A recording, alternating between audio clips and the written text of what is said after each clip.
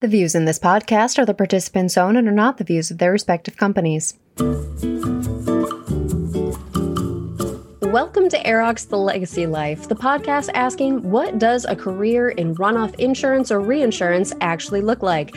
I'm your host, Katie Reynolds, and today we're joined by Leah Spivey, Head of Claims Runoff Solutions at Munich Re. Hi, Leah. Thanks for joining us today. Thank you. Could you please describe your role as the Head of Claims Runoff Solutions? Okay, I have the good fortune to actually lead a group of multidisciplined professionals in our result responsibility for all of our legacy liabilities. That is everything that was underwritten in the year 2001 and prior. And with that result responsibility, we have to assure the company that we understand those liabilities fully, and we also can manage toward the most optimal exit solutions possible. The multidiscipline folks that I happen to lead range from claims professionals who manage all of the attendant claims to those liabilities, as well as actuaries, account executives, business analysts. And with that group, we have two separate teams that are client focused on a group of clients that they become very intimately involved with in regard to all of the data, all of the reporting that occurs, and also all of the needs of those companies in making sure that both sides of the equation, both reinsurance and insurance, all of the contract are complied with, all of the provisions in the contracts are complied with, and that's all done in a timely fashion, but also when it's time to bring an end to those contracts and actually each go our own ways, that we do that in the most professional manner possible. It's all of our own contracts. So it's all Munich Re and the old American Re contracts. And they're both insurance contracts, so policies, excess policies, as well as reinsurance contracts. Okay, so you handle both direct and reinsurance. So how does that work exactly? Do you focus more on insurance? Is it more reinsurance? What does the split look like? The split looks like, I want to say about 10% of our legacy remains with our old excess book that was written by either American Re or American Excess. And we stopped writing that back in 1983. That book of business was shut down at that point. So all of those liabilities are prior to then. When I first started with a group, I actually was a claims professional and was responsible for a book of reinsurance, but also I was responsible for handling claims from this excess book as well. And at that time, we were involved in approximately, as a company, 150 declaratory judgment actions. Oh, wow. Okay. Around, That's a lot. Right. Well, at that time, that was 1993. And at that time, that's when we were really dealing as a reinsurer with first impression of a lot of the insurance litigation that had run through the system and people who had excess policies and policies that they didn't expect to cover things like asbestos and environmental. The court decided, oh, no, you really did. So those declaratory judgment actions really revolved around those issues. And at that time, there was a lot of activity in the courts to determine whether or not the insurance companies had really planned on or intended, to cover those liabilities. It was decided that in most cases, yes, you did intend to cover those at least through the mid-'80s, and therefore you need to pay. Then the reinsurers were approached by their insurance companies who said, oh, yeah, the courts told us that we had to do that. And we said, well, our treaties didn't really expect that either. So we had more litigation around that and arbitration, where it was decided in the contract that would be the forum. So there was a lot of fun activity going on in the mid-'90s. That's interesting because I'm aware that happened. I read about it all the time when I do my own reinsurance work and whatnot. But I guess I never really thought about it, what it would be like at that time with all of these changes coming and unfavorable decisions, depending on what side of the coin that you're on there. That's a really neat perspective. Going back, you mentioned you first started in claims. How exactly did you get where you are today? Can you just kind of walk us through your career path? Well, I'm still in claims, actually. Right. Where Munich Re places their runoff group is in the claim divisions, both here and also at our home office in Munich. And the reason why is because we're dealing with liabilities. So they felt as though that was the best fit. Originally, I think back when we were American Re, we had our runoff operations, which were very much scaled down and only looking at those companies perhaps that were in liquidation, et cetera. And that was in our financial management group. So since the early 2000s, the business runoff group was in claims, first starting here in the United States and then later in Munich. They also created a group dealing with just business runoff. And the definitions thereof differ a bit between ourselves and our parent, but we definitely have a concentrated group of actuaries and account executives that are dealing with that. We also have in our group the claims managers who are dealing with those liabilities as well. We talked a little bit before we started about how neither of us have kind of like the math or finance background that I've seen more and more of in the insurance industry, particularly in runoff. You were in journalism when you were in school. How has that helped? Like a humanities background, and where did you kind of start? Did you go right into insurance, or did you do anything in between? Yes, I was a journalism and communications major, and my thought was to go into public relations. However, I realized in order to do that, I would have to be typing someone else's letters and, really going, not really having my own work product, but more or less, supporting someone else's. And that really rubbed me the wrong way. So immediately out of college, I had done some work in the residential system. So I worked for a social service program, which was called a Job Corps, which I was a counselor there and, had taken at-risk young people, I would say, and, given them GEDs, trained them in a particular craft or occupation.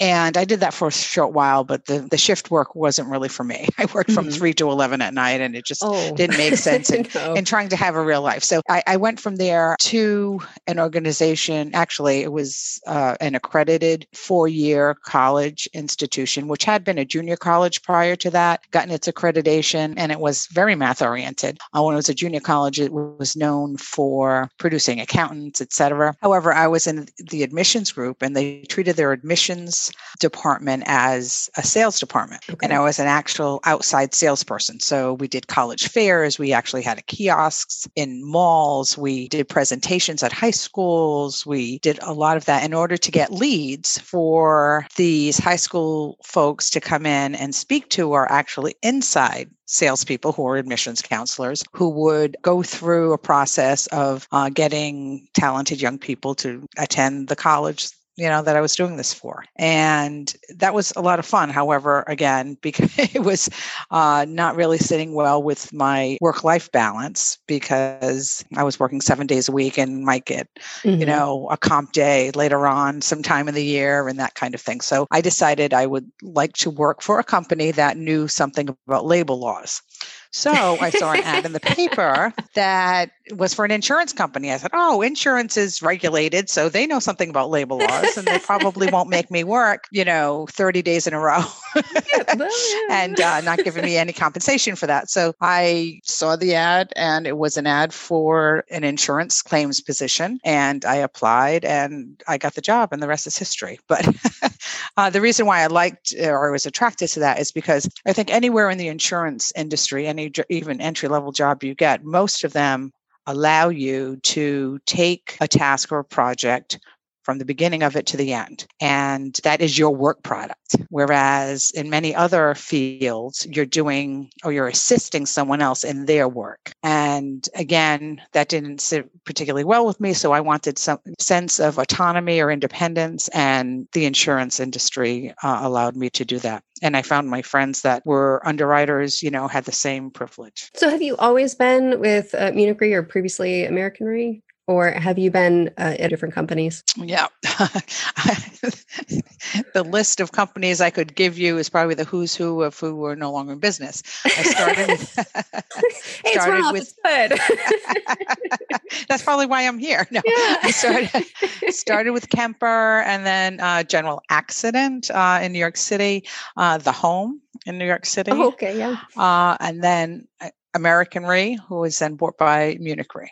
So okay. Oh, wait, it's not as long of a list as you would lead us to believe. But it is notorious. Oh, dear. Okay. How do we get more young professionals involved in insurance, much less legacy? Okay. So in insurance, I mean, I'm not sure that I realized before I joined insurance how integral a part of our economy insurance is. Insurance really does enable commerce to happen, right? No one is really going to take a risk of doing any kind of business or any kind of trade in this society, especially because we are as litigious as we are, Right. without having the backing of insurance, right? I mean, we don't even try to own homes without insurance, Right. or a car or anything else. So let alone do, some type of business venture without that backing.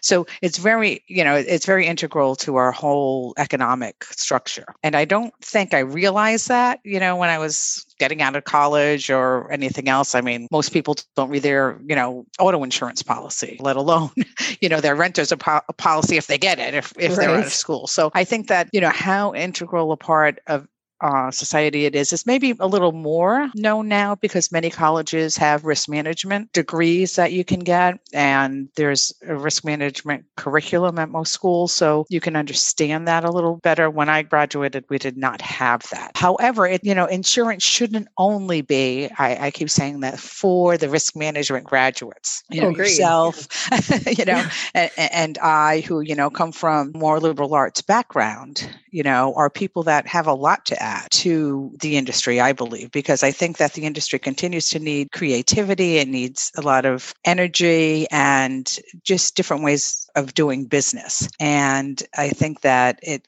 continues to be a people business. And I think that the people who have that liberal arts, background and advanced degrees in that area do continue to add a great dynamic, which allows our industry to grow in interesting and creative ways. Do you have any advice for young professionals out there? Obviously, the more traditional math, accounting, actuarial majors are always sought after. These days, the big buzz is data and data analytics. Okay, so there are companies that have tried to establish themselves just on data and data analytics, and some of those are successful, others less so. There has to be a combination of disciplines. I mean, that's why I run my particular department, and I've been allowed to do it in a multidiscipline fashion. I think that just looking at things through data, I mean, data has to lead us, but it cannot control us, okay? Because it's not only a data business, it's also a people business. And if you don't have that element of people who can converse with other people, get to creative solutions,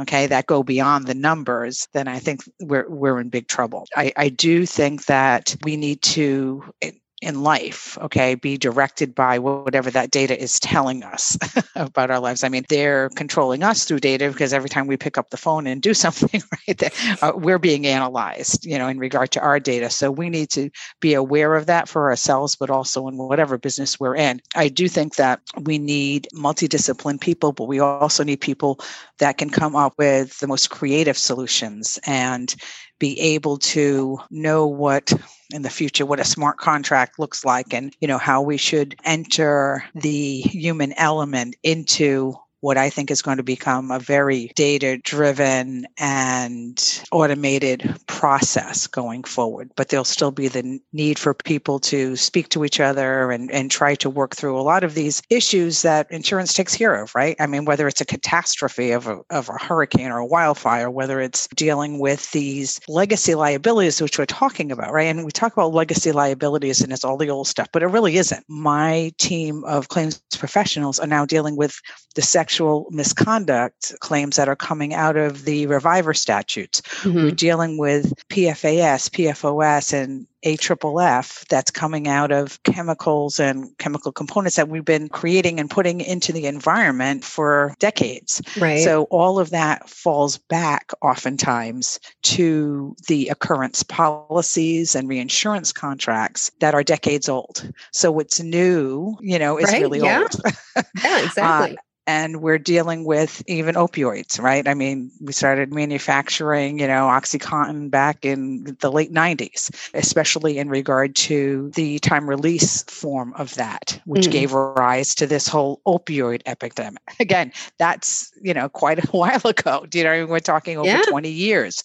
So to talk about legacy and to think of it as just what was old and what happened before, it really isn't. It's what's affecting us today. And when I first started, it was, in the environmental and asbestos. Well, I started in 1993. We had not used asbestos in any material since 1979. Yeah.